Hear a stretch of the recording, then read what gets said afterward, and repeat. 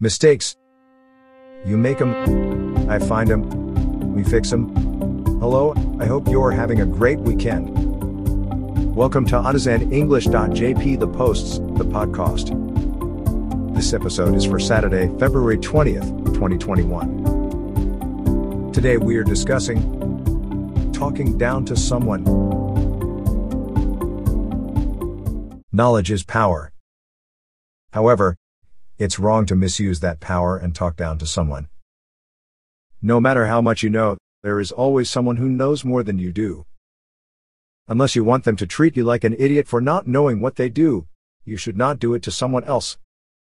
The leading cause for contention here is that often when we are talked down to by someone, we usually know what they do, but they, for some reason, don't think so. There are various reasons why one person may talk down to another. Sexism, ageism, racism, and education level are a few. The phenomenon of mansplaining is a perfect example.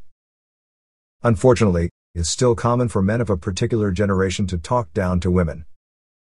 Natives of a country tend to talk down to non-natives because we don't speak the native language fluently or do so with a perceptible accent.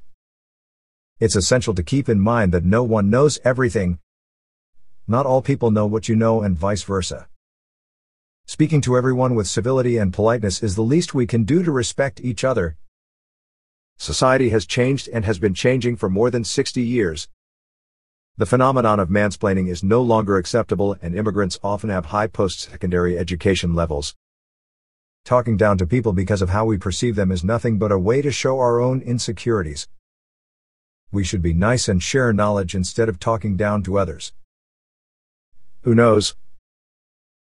We might learn something ourselves. If you're still listening, thanks. You're a champion. Thanks for putting us into your ears.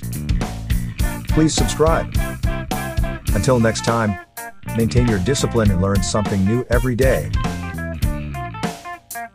If you're driving this weekend, keep it between the mayonnaise and the mustard.